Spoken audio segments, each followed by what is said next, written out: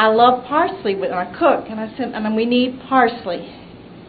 He came back with a bag of parsley seeds. I wish I had been a participant of Al-Anon at that moment in time.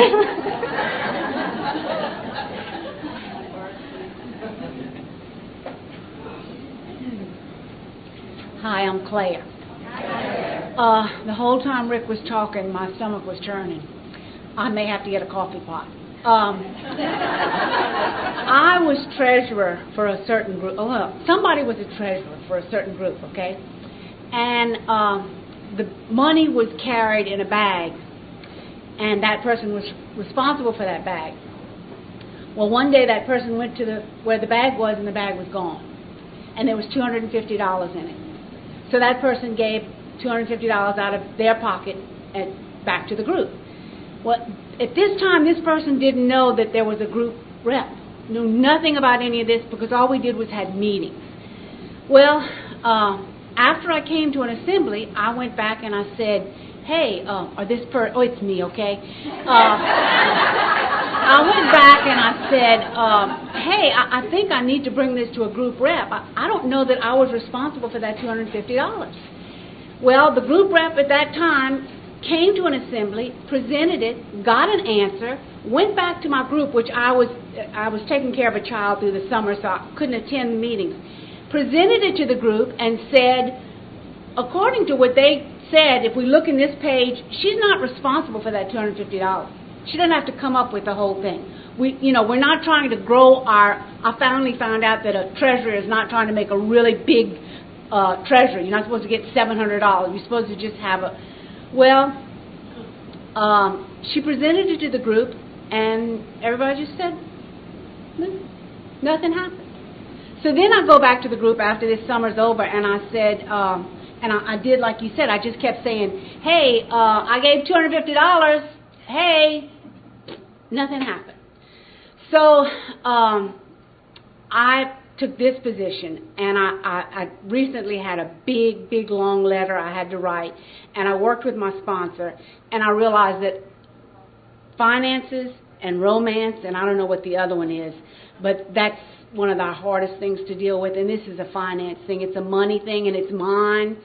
But if I had known that I could have gone to somebody and be heard, then I wouldn't be carrying around this big weight I'm carrying around, which is really hard to carry around. It's hard to go to that group right now, and I'm representing them right now. But I just wanted to throw that out there because it can be solved if there's mutual respect. So thank you. Thank you.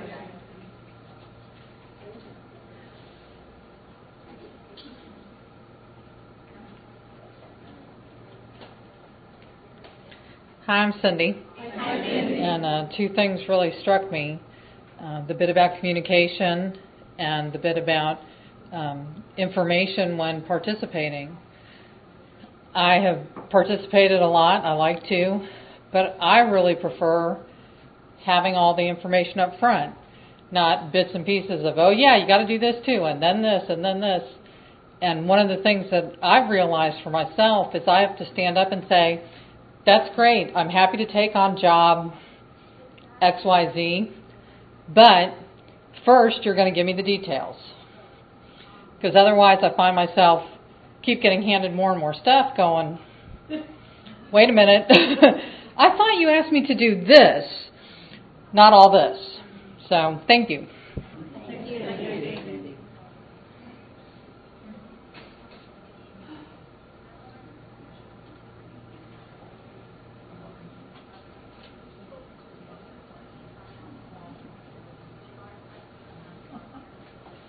First, I can't believe I'm up here. Okay, but I just feel that I love when Rick brought up that part about the job not being important of the GR when you go back to your group, because I just had this problem about 3 weeks ago.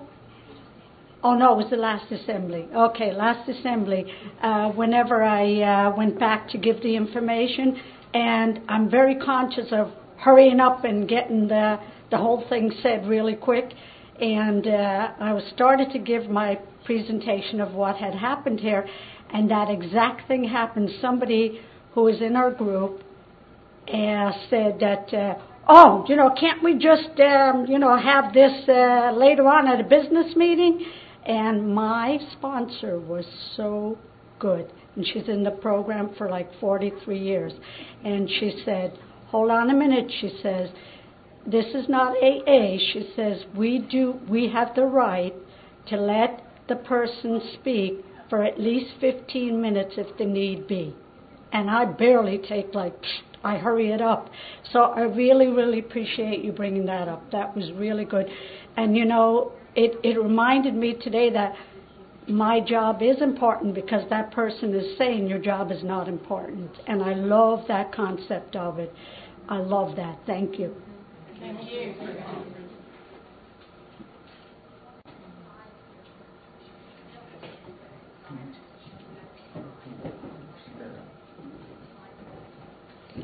Hi, everybody. I'm Cliff. I can really relate because when I left here to go to my first conference, I knew what you guys wanted. But listening to other delegates, WSO staff, trustees, you name it, you have to have an open mind because they come up with different things. And so you have to be able to change, and I had your support to do that.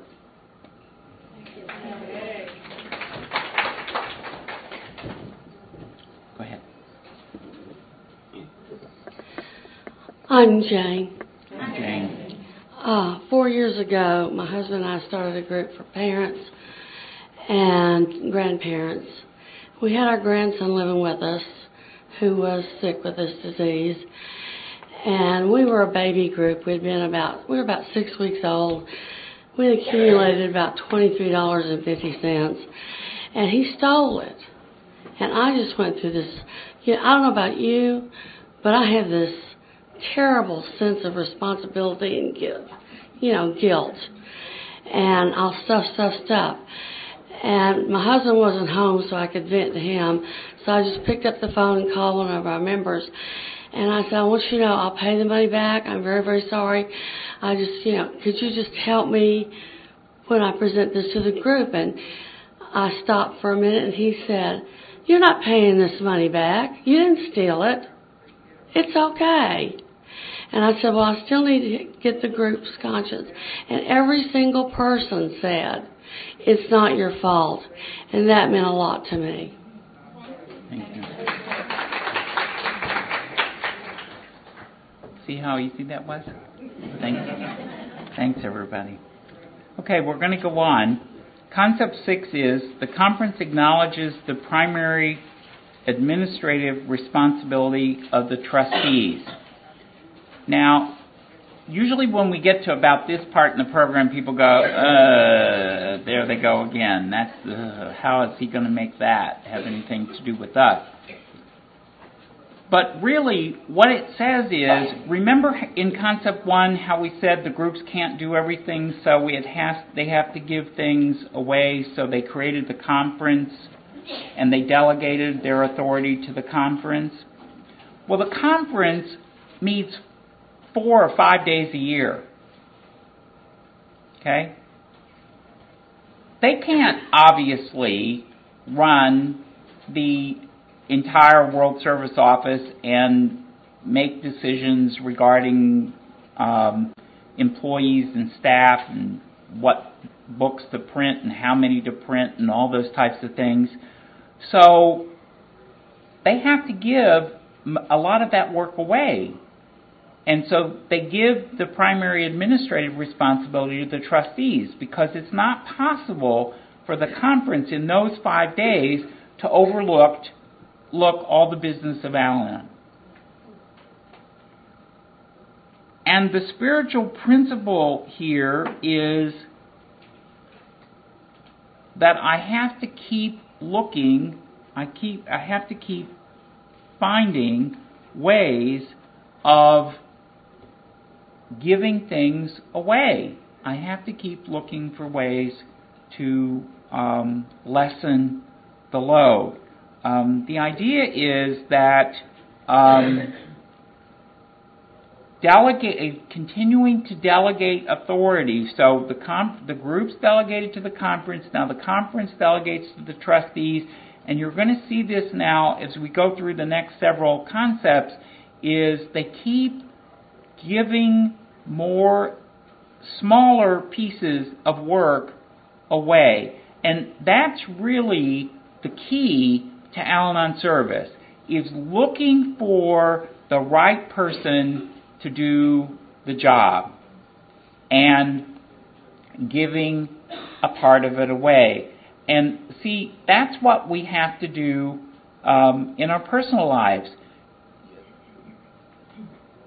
Almost nobody stays at home. Well, even those folks that are retired don't stay at home anymore. You know, we're all out running around doing lots of stuff. Yeah, we're having fun. You know, it's like you go, you know, my friends that are retired say, we don't know how we had time to work. You know, those of us that are working don't know how we have time to breathe, let alone, you know.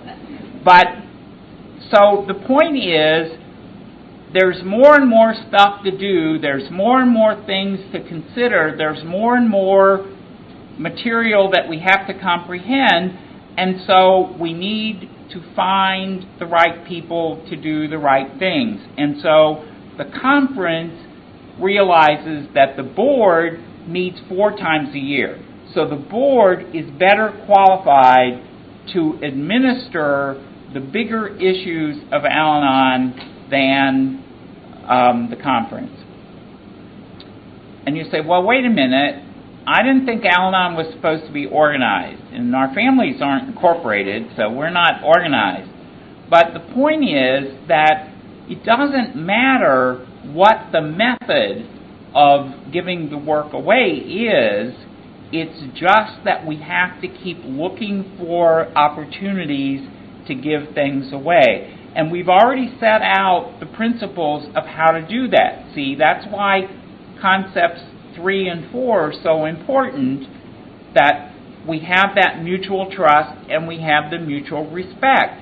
So we have to keep looking for the right person to do the right job. Okay? You wouldn't ask your 4-year-old to cut the grass.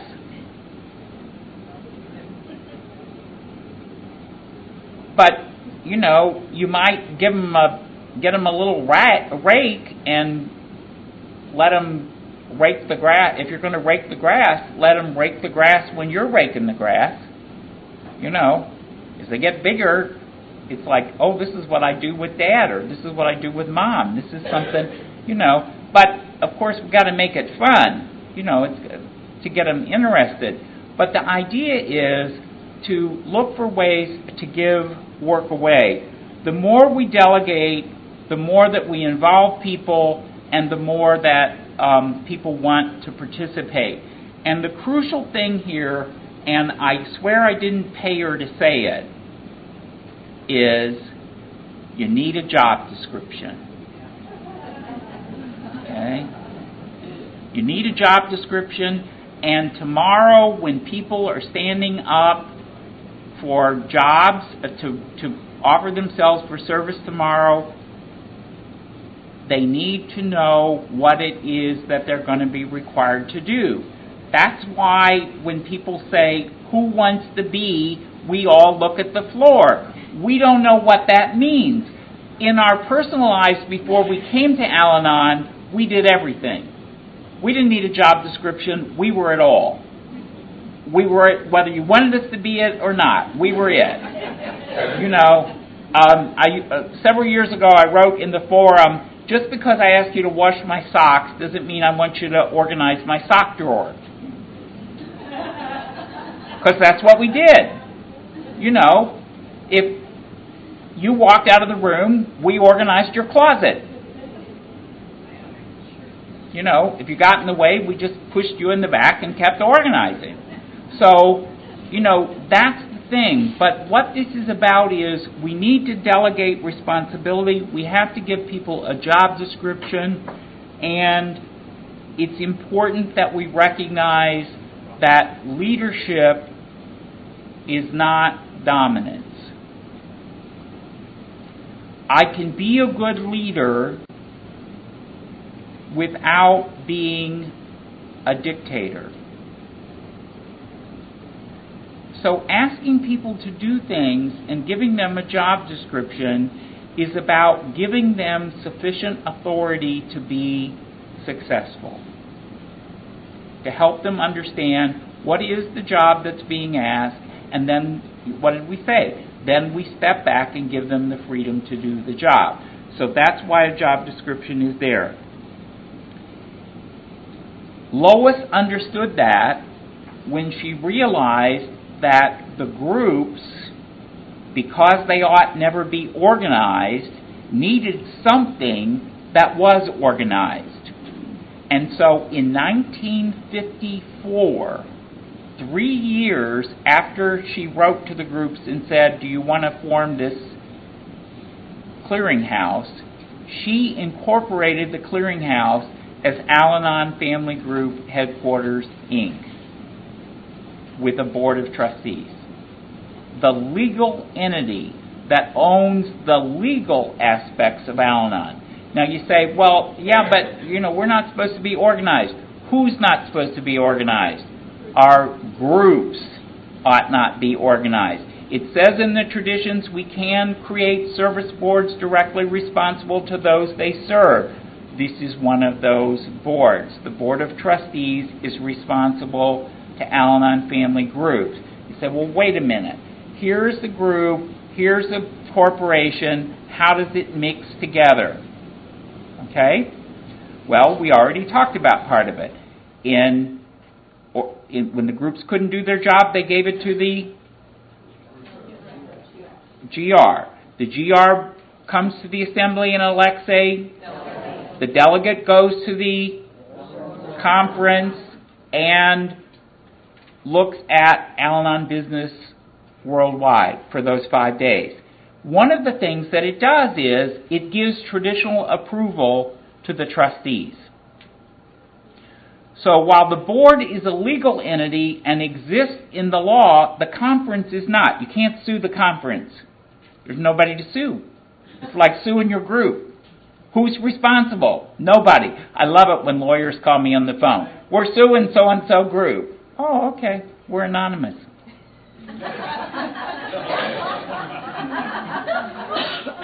Well, yeah, but we'll sue the people. We need a list of their names. We don't take roll. Well, we just need the members. We don't have membership. Well, who's responsible? No one. The whole group's responsible. Well, we're going to sue them. Fine. They don't have anything. Well, we'll take their money. They don't have money. They put $1 in the basket or $2 in the basket every week. They pay their expenses. They pay their GR. They have no money. They don't stockpile money. Now, see, that's where you got to be careful, because some of you who are sitting with big treasuries, are sitting with money that you're not supposed to have. The money is supposed to keep circulating. We're supposed to keep the money in motion. That's what creates the spiritual principle of abundance, is that we keep the money moving. We only need enough money for our group, for the group's expenses, for a limited period of time. What is that? I don't know. That's up to the group. But when groups tell me we need money, we have a prudent reserve for a year, I say, why? If everyone stops coming to your group for a year, what are you going to do? You're going to keep paying rent? You're going to keep buying literature? No one's coming.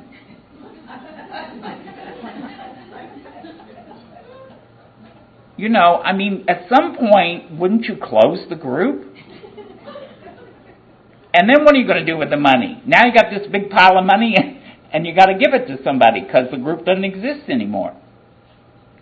So we need to be careful when we're doing this. But what Lois said was that the conference is the spiritual arm of Al-Anon, or the traditional arm of Al-Anon. We're going to talk about this in Tradition 7. And the board is the legal arm of Al-Anon. Okay? And where does that come together? It now has its own tab in the manual, in the charter. Because this is the spiritual document that was, and you say, well, why is it spiritual? Well, because the conference doesn't exist in the law. In order to have a contract, you have to have two legal entities. The conference doesn't exist, so it's a spiritual agreement. And it spells out the relationship between the conference and the board. And this drives everybody crazy, including the trustees, it says if the conference doesn't like what the board is doing, it can dissolve the board. Just dissolve them. No more. And the last job that the outgoing board has agreed to perform is to elect the new board that the conference has chosen. You see, that's a case of absolute mutual trust. See? Because everyone understands in Al-Anon that none of us is more important than another person. And so if the people aren't doing their jobs, it is our responsibility to hold them accountable. See, that's part of that accountability. And so what the conference does then is, when it gave the primary administrative responsibility to the trustees, it expects what? Accountability. And so when does it hear what the board has been doing during the year? At the conference. But it also, every member hears what the board is doing if you read the chairman of the board letter, which is on the member website. Every quarter, she writes a letter and tells you what the board is talking about. There's also a financial accounting that tells you what the financial situation of the corporation is, and there also is a update from the policy committee, so you know what ideas are being considered for changes or possible updates to the policy manual. Every group can have that information because every member can have that information. It's right there on the member website, along with the tax return. You can go on the tax return and find what the corporation gives to the federal government every year to say that we're a not-for-profit corporation and here's how we spend our money. And the members can see the detail of all of that. The whole thing is there. Okay? And it's all on the tax return, and it's all on the member website. If you go to the WSO, click inside the WSO, there's a section on financial matters. You click on that.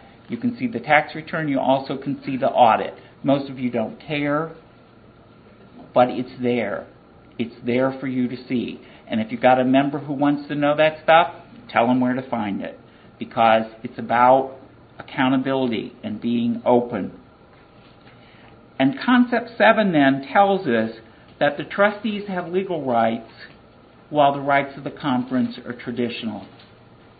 Now, I've already explained part of this, but the other thing to know is the same thing is true in your home. Many of us have traditional responsibilities. Parents, many of the things that we do as parents are traditional. Some of the things that we do, we did because our parents did them, and some of them we do because we read some book or saw Oprah or saw something that told us to do that or whatever. And sometimes we're just nuts and we made it up. But the thing is that in addition to those traditional things, parents in the law have legal responsibilities.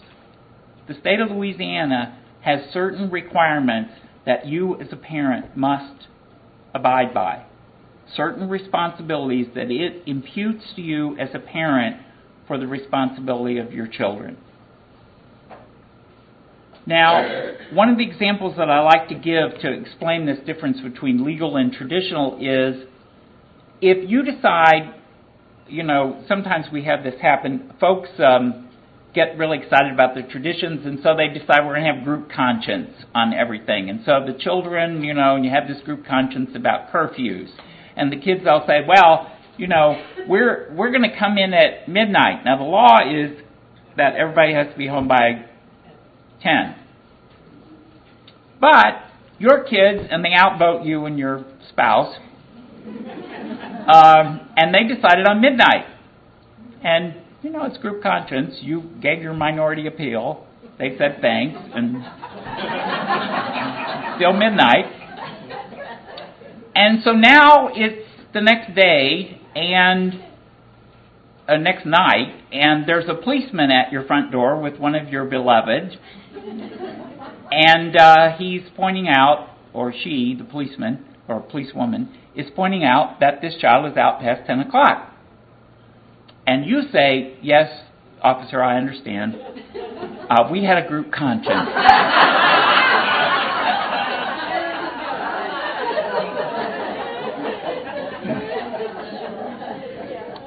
Now, I just want you to get that while that may be an interesting story, and they may tell it at the police house later on, you're still going to jail. Because you have the responsibility.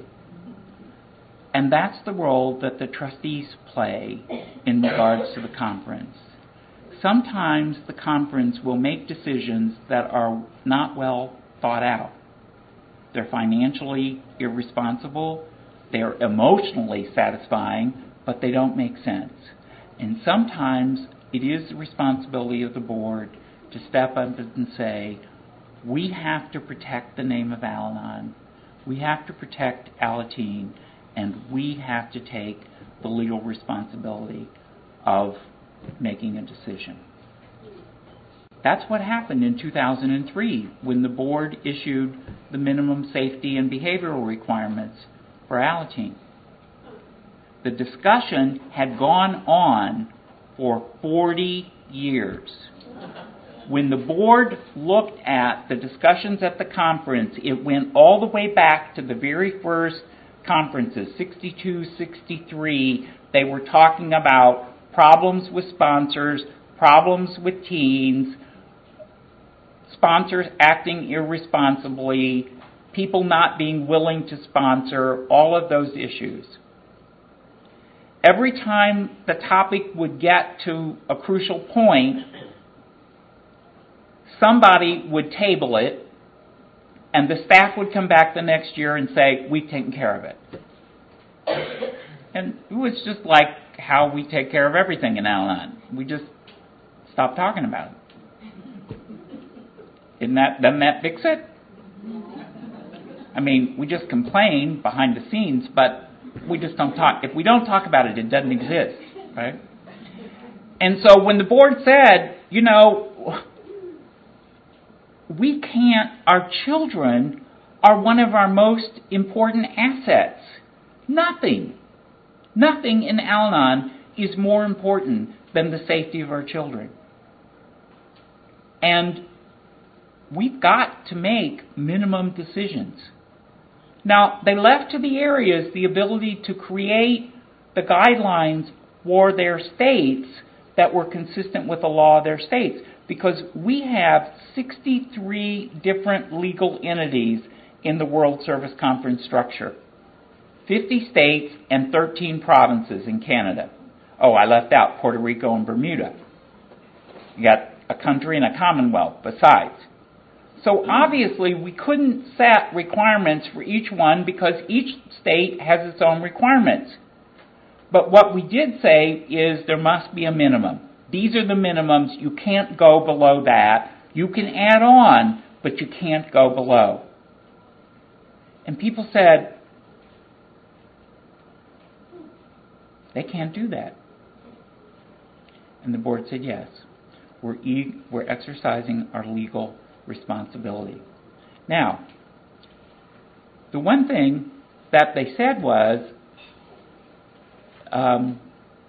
you can't use the name Alateen because the corporation owns the name. It's a trademark name. It's a legal name. So you can't use the name. You can have the sing-song, run around the room, young people's group, and you can use Alateen literature in it, but you can't call it Alateen. And you can't tell people it is Alateen. Okay? Anybody can use our literature. A lot of 12-step groups use Al-Anon literature. But you can't call it Alateen. And that was what it was about. And so that was the thing. But it's the idea of that there is a difference between the spiritual and the legal. And Lois said there was no conflict between the two because she said the whole program is spiritual. There's no part. So even the legal parts have a spiritual basis. And how do we know that? Because the trustees are all Al-Anon members. And what did we say back in Concept 2? None of us wants to do something that would put Al-Anon at risk. And the same thing is true for our families. We have to know what are those times when we must exercise our legal responsibility. One other example, I have a friend who told this story at an RSS, and she sensed that I could repeat it. Her mother was in a nursing home, and she had the legal power of attorney. Some of us have had this very example. She had the legal power of attorney to make legal decisions for her mother because her mother was no longer capable of doing that. But she realized from this concept that she could involve her mother to the extent that her mother could participate in the spiritual decisions that related to her well-being.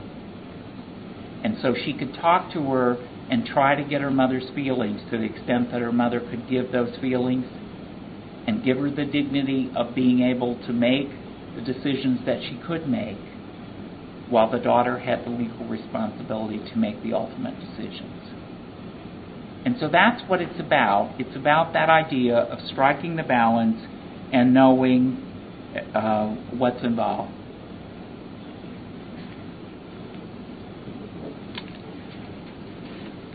Concept 8 is the Board of Trustees delegates full authority for routine management of Al-Anon headquarters to its executive committees. Now, again, this is another one of those things that the idea is sharing responsibility makes the job easier for all. And what this concept acknowledges is the board can't do everything. See, we've talked about this over and over and over. Don't keep doing everything.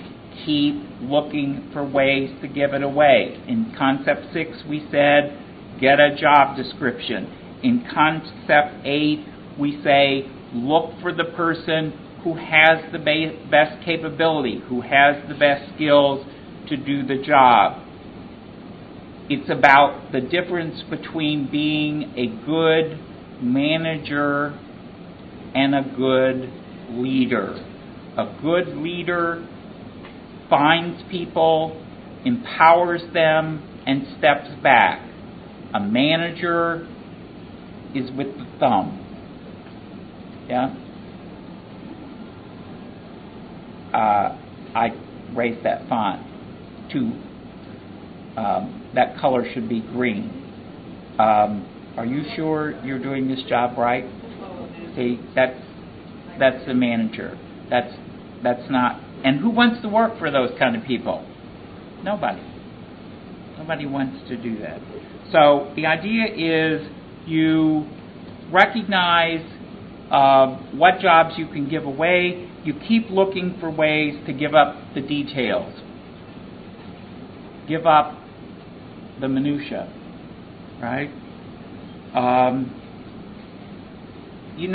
The board gave the day-to-day operations to the executive committee, and because it's not involved in those decisions about should the manual be red or blue or green, should the tabs be white or black, or do we even want tabs, Is that the right color wire for the manual, and so forth.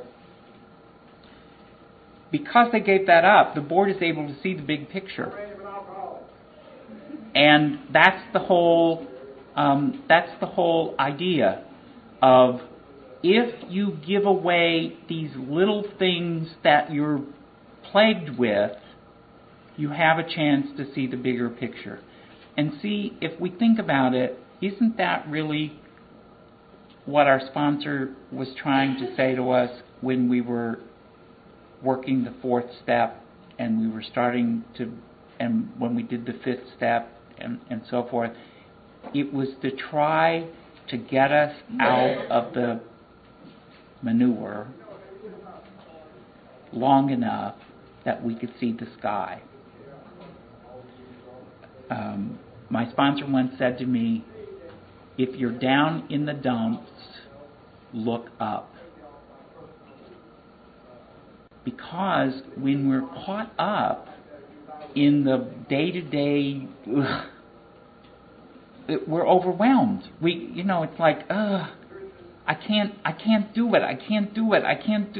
And yet, the idea is, and the idea behind Concept 8 is that if I let go of and I give away those things for which I'm not really best suited to do, I have the ability to put my eyes on the things that are important to me. If I don't have time to exercise, maybe I need to think about what the 8 things are that I think that are more important that somebody else could do so that I have time to exercise. Or, as my sponsor used to say, so what happens if you don't do the dishes tonight? They'll still be there tomorrow. Now see, my complaint was I didn't understand why I had to do the dishes. And she said, Rick, you live alone.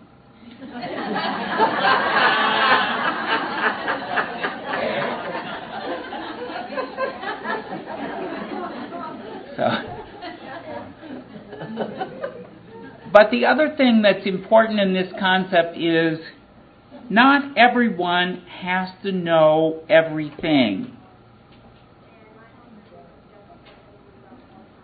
And this is extremely important in our families as well as in our service lives, because the board for the last several years has been talking about the idea of a culture of trust. We talked about mutual trust, a culture of trust.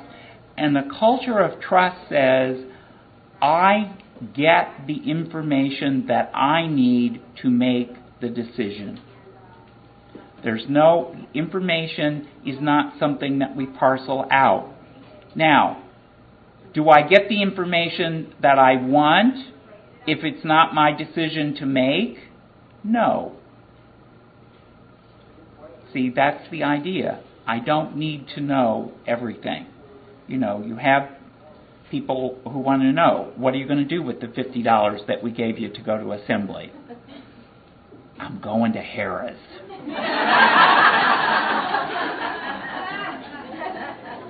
I'll split with you if I win. I mean, sometimes we just get crazy. We want to, and we think we need to know everything. And it's like, why? If we gave up all these things, do we need to know all of the detail of all of those things? No, we're not making the decision. What do we need to know? What was the information that was used to make the decision? That's what we need to know. But do we need to know what other colors were considered besides red? No. Would you like to? I don't. I don't know what else they considered. They didn't even ask me, should it be red? It's like I gave that to somebody else. You don't want me worrying about what color the manual is. And so, you see, it is the idea that we know what we need to know, but we don't need to know everything. And The other thing that's important in a culture of trust is it isn't so important who makes the decision as the quality of the decision that's made. Doesn't matter. If it's a good decision, do we care who made it? No. Doesn't matter. Because if I consider that you're as capable of making that decision as I am, and it's a good decision, I don't need those details. And as I said, when you can let that go, then in fact what you have is the ability to see a bigger picture. Concept 8 reminds us if we don't pass it on, we're deemed to do it all. But if we free ourselves from those details, we have the ability to see a wider world and a bigger picture. We're at concept 9. Most of you have heard about concept 9, maybe. Good personal leadership at all service levels is a necessity. In the field of world service, the Board of Trustees assumes primary leadership.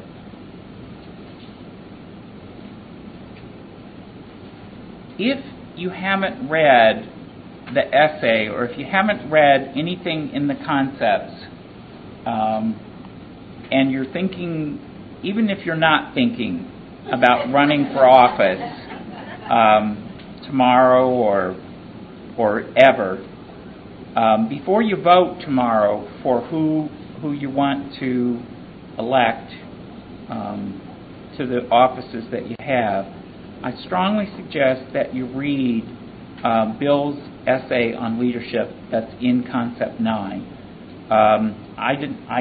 I threw away my blue book, so I can't tell you what page it's on, but I'll find it and tell you.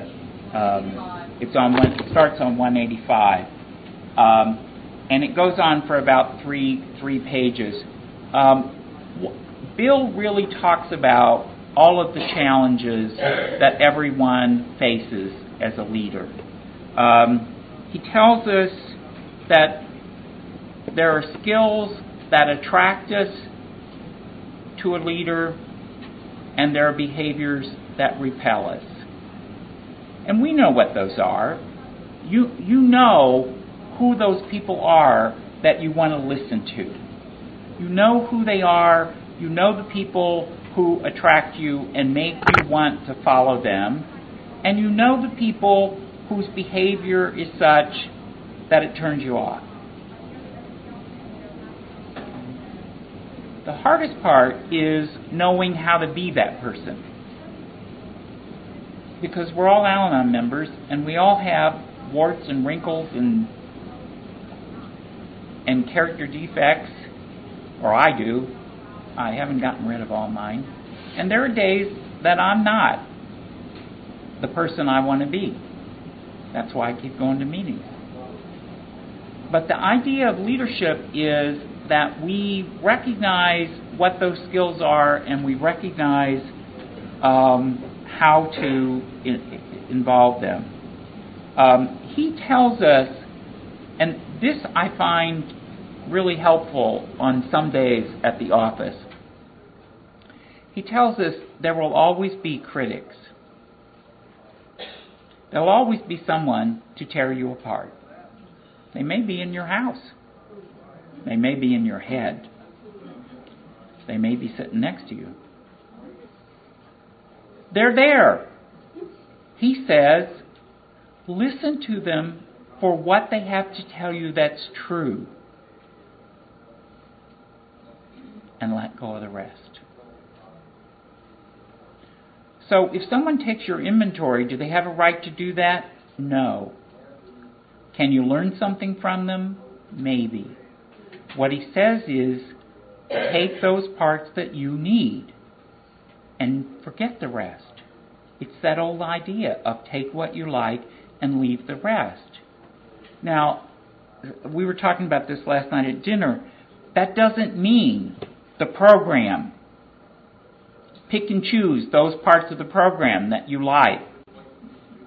I mean, you can do that. My sponsor said to me, yeah, you can do that, Rick. You can continue to be sick. But if we want to change our lives, if we want to be different than where we were when we got here, we need to do something different. And so Bill said, you'll have these critics. Check your motives when you listen to them. Check your motives when you become one of those critics. Are you giving information that would be helpful for someone else, or are you trying to force a solution that you want? If you're trying to force a solution, even if it's well-intentioned, it's not leadership. It's dominance.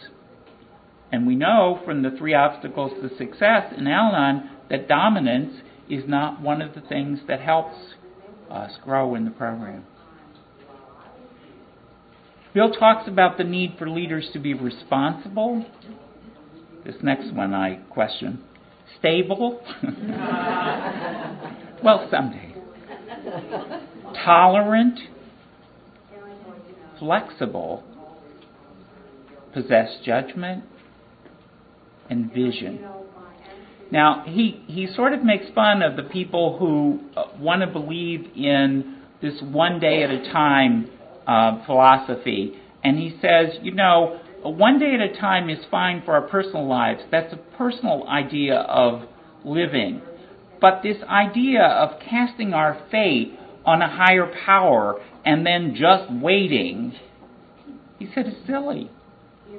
He said, he says Providence has given us the ability to make decisions and apparently wants us to do so.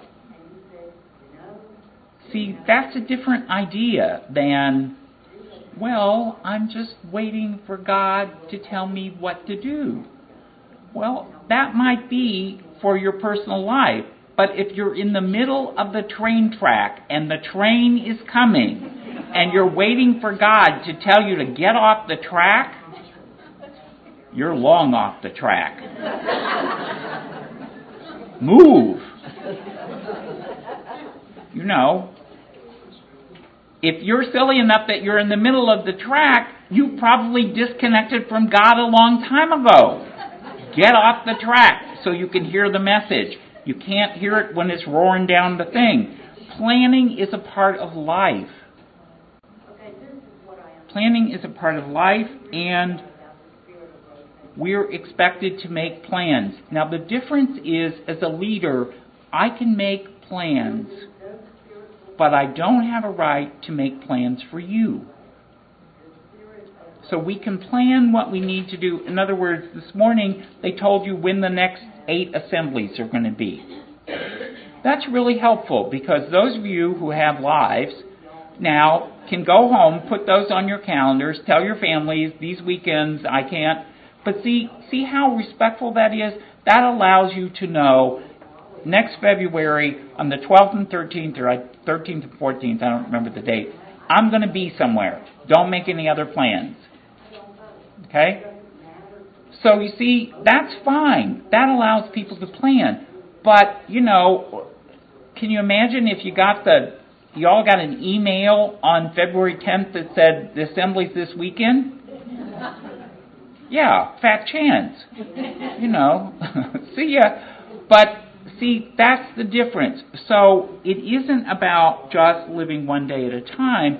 It's about looking in the future. And the point of it is as well, and this is what he was talking about, it's important for the fellowship to look beyond tomorrow.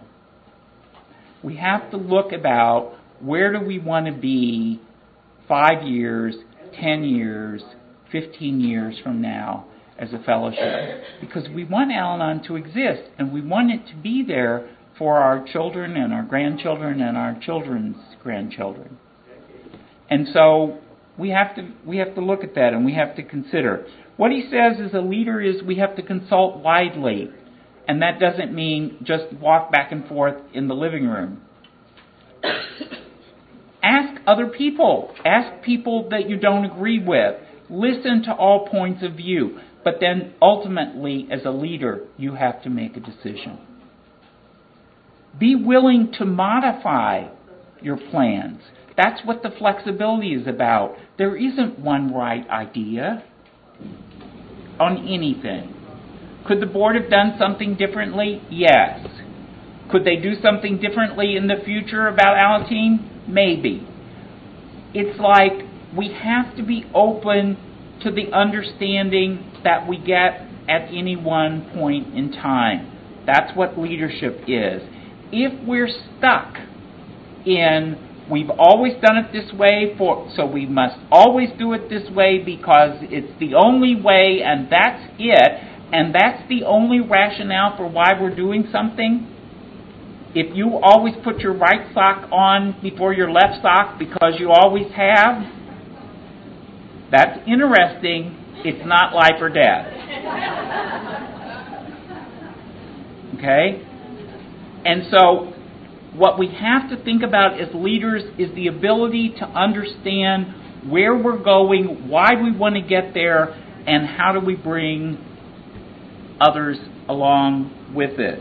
With responsibility comes authority, not the other way around. If we're responsible, people are willing to trust us and follow us. If we are full of authority and we give direction and we make commands and we tell people, then that might work in the Army. It doesn't work in Alabama. People don't want to follow you. And they will try to find ways to undercut you. Okay? We can be overly responsible, and many of us were. And part of that, I think, becomes the idea of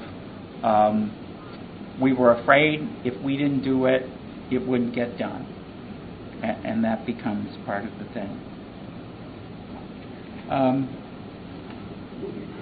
I'm gonna stop here for a minute and open the floor up again for about 5 or 7 minutes, and then we're going to finish up with concepts 8 through the warranties.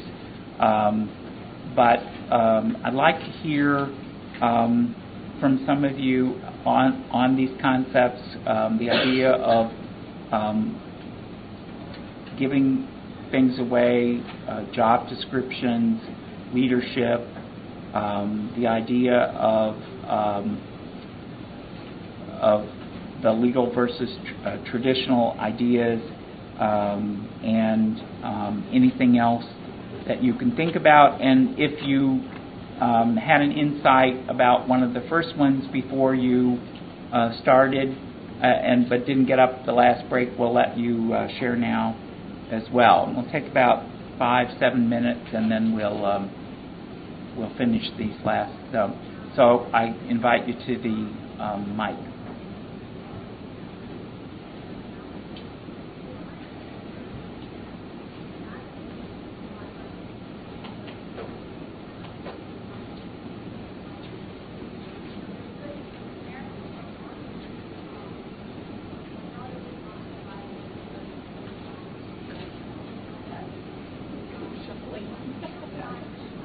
Hi, I'm Angela. I don't know that my comments are directed at any particular concept, except to say that, I was one of those kids that never learned to play well with others.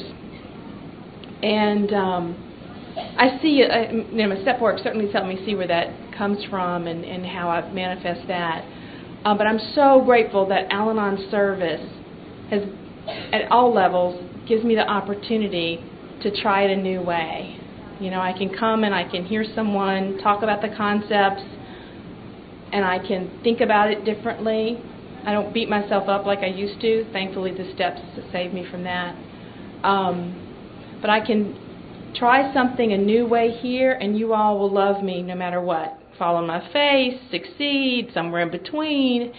And invariably, when I try a new skill, whether it be leadership or cooperation or whatever, here, within 14 days in the real world out there, I'll get an opportunity to practice it in the new way that I've learned, that you all have loved me through here, with people who might not be quite as loving.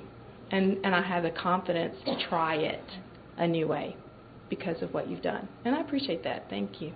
Thank you. My name is Angela, and Concept 7 really spoke to me.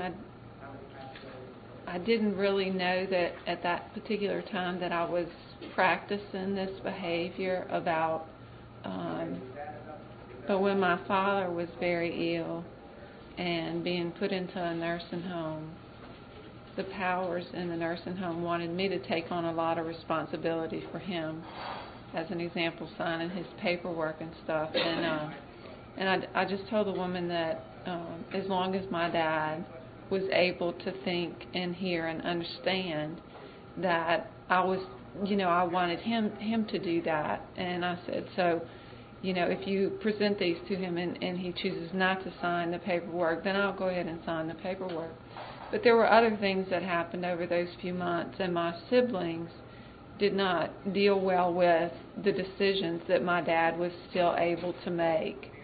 And they also got upset with me because I was not discouraging my father, or I was not taking on any responsibility that he could still handle.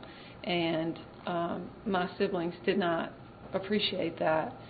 So now that I'm in program and I have people that are actually choosing to learn how to let people have their dignity, because I believe that's what I was doing, was I was letting my father have his dignity right until the end. And because I was able to do that, I don't have this life end pile of resentments towards my father, because I just had this real secure ability to say if he makes bad choices right before he dies, that's his choices. No matter, that's his choices, where my siblings are still dealing with resentment and anger about the things that happened at that time.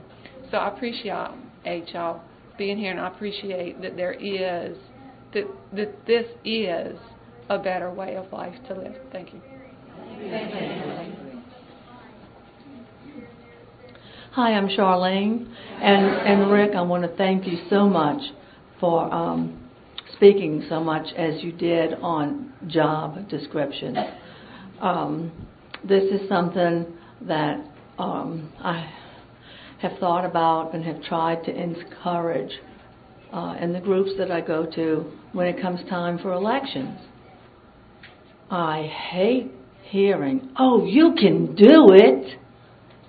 When they don't really know what it is they have to do. Yeah, maybe they can do it, but maybe they choose not to once they realize what it all involves. So I really appreciate you speaking to that. And also, you said early on in your talk that by the time we get to the concepts, we're exhausted. Yes, you're right.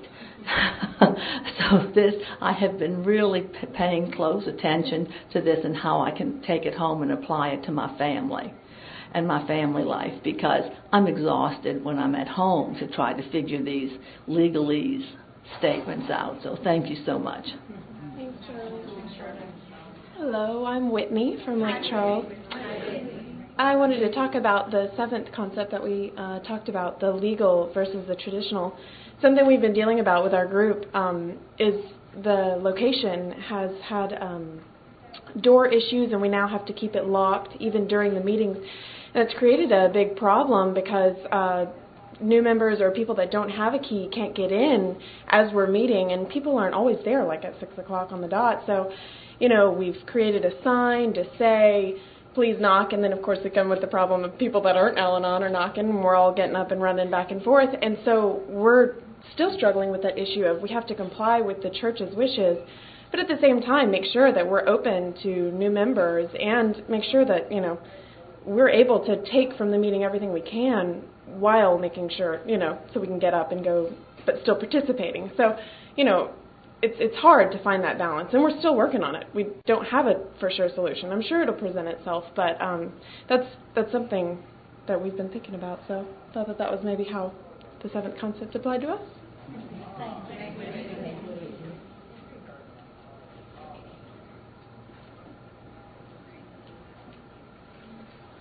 Hi, everybody. I'm Claire. I'm from the one of the Baton Rouge groups. And I'm a newbie, but not new to Al-Anon. One of the things that Rick keeps talking about is sharing responsibility. And I know in my family of origin, my mother was the alcoholic, and somehow, unofficially, I became the parent in the family. And so, that definitely threw the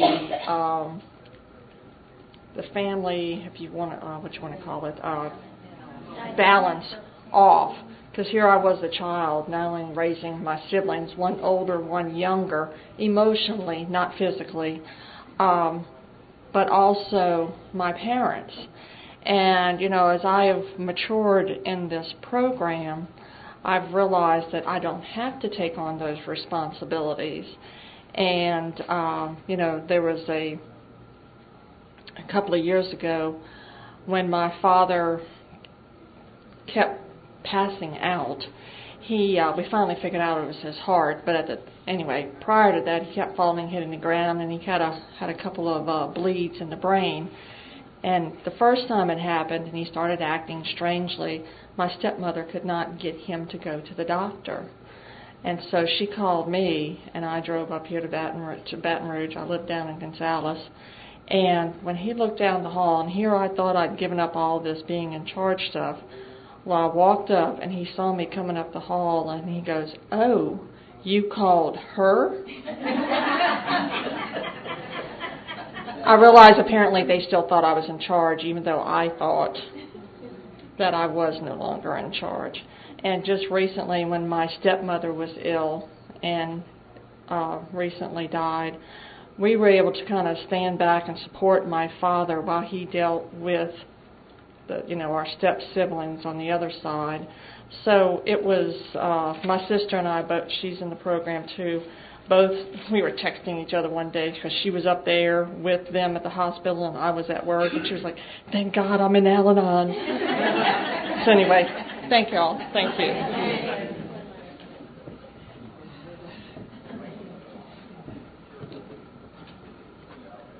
Okay.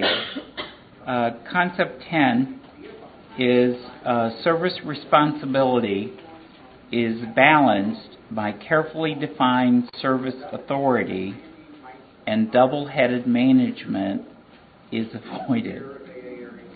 Now, we talked a lot about this earlier, but basically what this says is, if I know my job, I can be a success. Okay? And didn't we say very early on, that's what service is all about? We want everyone to be a success. So if I know what I'm required to do, if I know my job description, I can be a success. The other thing that job descriptions often don't do, and I'm finding even at the World Service Office is necessary sometimes, is discuss with people not only what their job is, but what their job isn't. And that's important in service as well, because, some of us see a bigger picture than even the picture. You ask us to take it to be framed, and we decide to repaint the room so that it'll look just right with the new frame. And so it's important that we understand the limits of our authority as well as what our job is. We want to be successful. We want to give up this idea of being overly responsible that she just talked about. We need to ask questions to understand what's required before we act. Get the clarity. Have a conversation. See, that's not what happened in our families. It was usually yelling, screaming, things were flying, and then people retreated to their place to hide, or we pouted for months, years. I'm still not talking to her.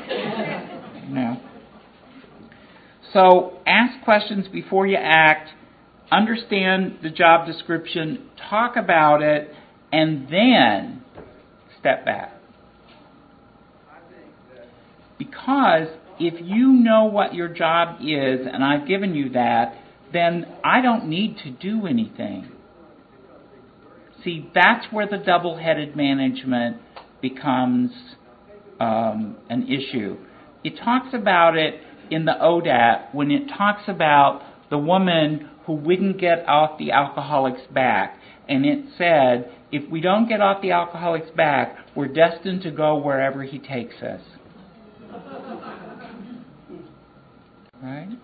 And the same thing is true with double-headed management. If I have my nose in your business, I don't have time to have my nose in my business, and that's what was wrong with most of us when we got here. We were exhausted when we got here because we were spending all of our time taking care of him or her, and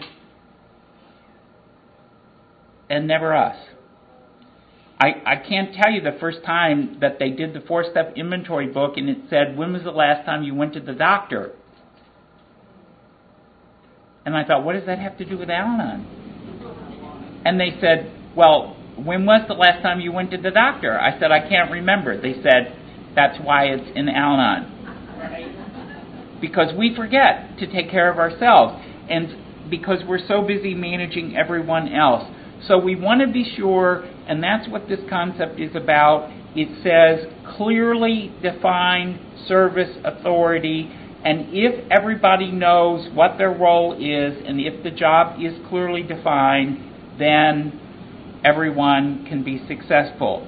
Lois understood that she couldn't continue to write a letter to every group every time they wanted to act.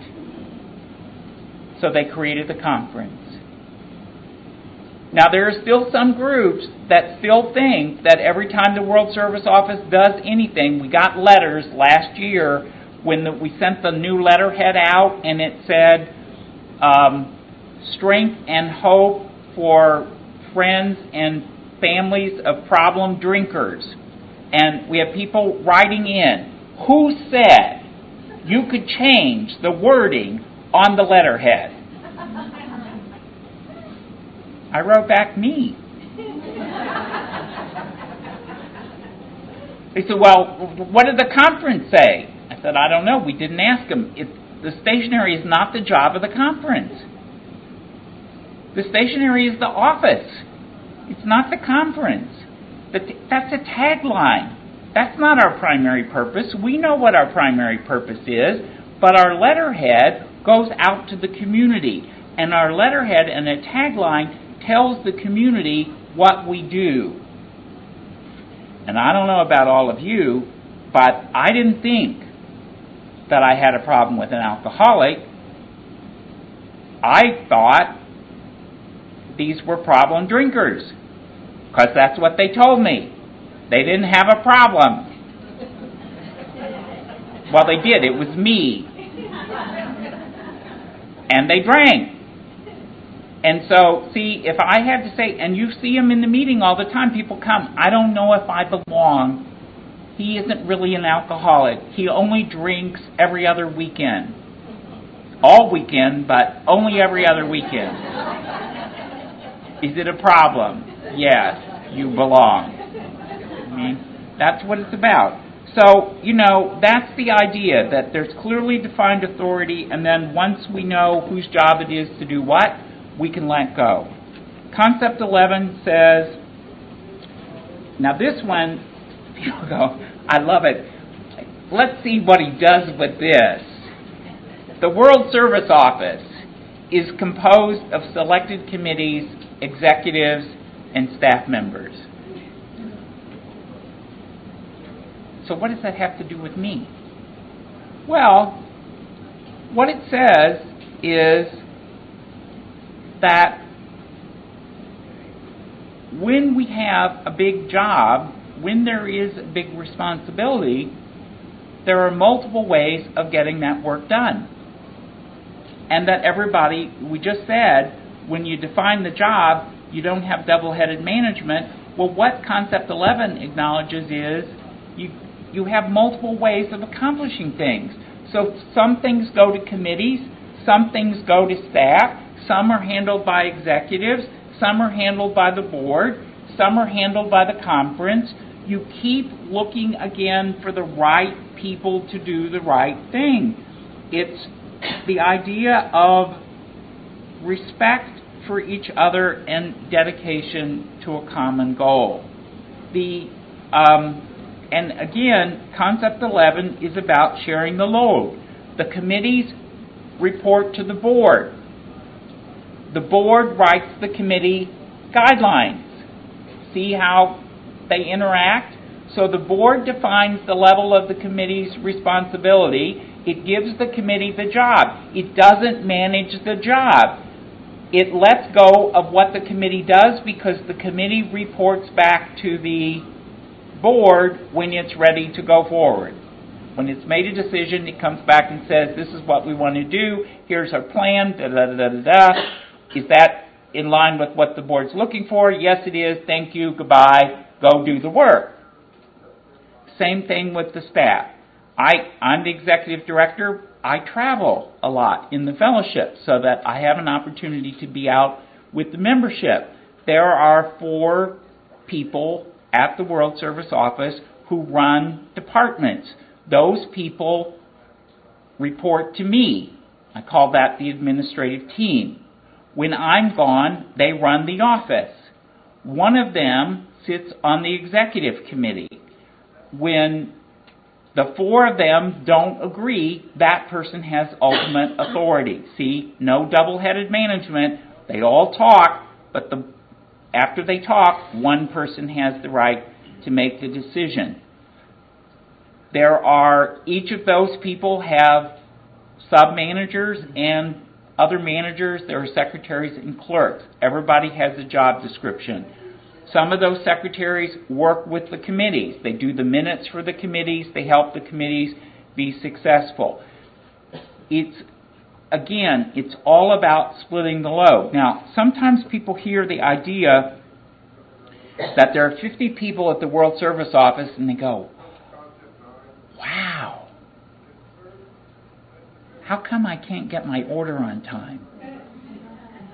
Well, we have 50 people, but only 4 of them pack orders. And only 3 of them put the orders in computers. Because we do a lot of things besides fill orders. And it's the same thing with the AIS. The AIS isn't just sitting there filling orders. It's answering the phone. It's doing public outreach. It has other responsibilities. You have committees to do that at the AIS level. The same thing is true in our work lives and in our personal lives, whether that means at, Girl Scouts or some other organization that you're involved in. Whatever it is, you just keep looking for the right group of people and keep spreading the load. This principle says there are enough people, there is enough wisdom, and there is enough responsibility to go around. Whole new idea. About 7 years ago, the board started talking about unlimited, abundant resources. In a planning meeting, it was said, if we continue to talk about what we don't have, what we're going to get is what we don't have. If we talk about what we have and celebrate what we've got, we'll get more. Spiritual idea. See, we could look in this room and say, gee, there are 25 more people per person who could have been here, and how much better it would be. And I say, look at all the people who are in this room that are concerned and interested in Al-Anon service. Look at the number of dedicated and willing people who are willing to give a Saturday up in November and even miss part of the LSU game in order, or maybe some of them left, in order to broaden their own personal recovery. We need to celebrate what we have, and we celebrate it by continuing to open the hand and extend to more people. And that's what Concept 11 is about, is, again, there's plenty of work, but not every person has to do all of it. So we can keep finding the things and the best people that are there. We need to know what the job is, when to consult, when to do our work, and we need to know that if we do so within the bounds of our responsibility, we're going to be successful, and we're not going to be criticized.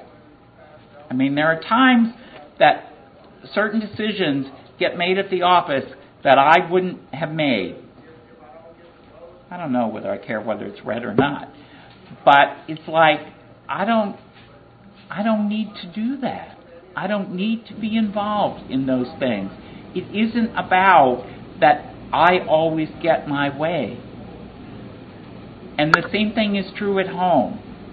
You know, sometimes it doesn't matter whether the trash can is 2 inches from the street or 2 feet from the street. It doesn't.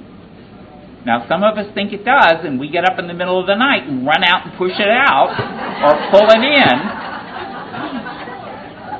But it doesn't matter. A lot of this stuff doesn't matter. And so, part of what this is about is the right of recognizing that, you know, the way I would do it is not the way that somebody else would do it. And it doesn't have to be that way. Other people don't chair the meeting the same way I chair the meeting, but the recovery in that meeting is just as strong. That's the point. We can accomplish what we need to without it being just one way. Concept 12 talks about the warranties. The spiritual foundation for Al-Anon's World Services is contained in the general warranties of the conference, Article 12 of the Charter. And we're just about right now at 2:45. If you'll stay with me for about another 5, no more than 7 minutes, we'll wrap this up. Okay? I didn't look to see where it is, but in the blue book it's on page 201. Okay? So if you look at page 201, you can see the general warranties of the Charter. See, when you get your new book, you'll be able to go to the Charter, and you'll be able to go to Article 12, and you'll be able to see the warranties. You'll be able to find them very easily. And guess what? They look the same as they do on page 201. Yeah. Oh, it's also on page 30 in your pamphlet. Okay. Now, the warranties are about balance. You say, well, why would the conference have to talk about balance? Well, what does the conference do? It serves Al-Anon. Who's Al-Anon? Us. Who needs balance? Us. I don't know about you, but I came from a world of black and white. If it was my idea, it was white. If it was your idea, it was black. And I didn't care how long I had to drag you through gray to get you to white.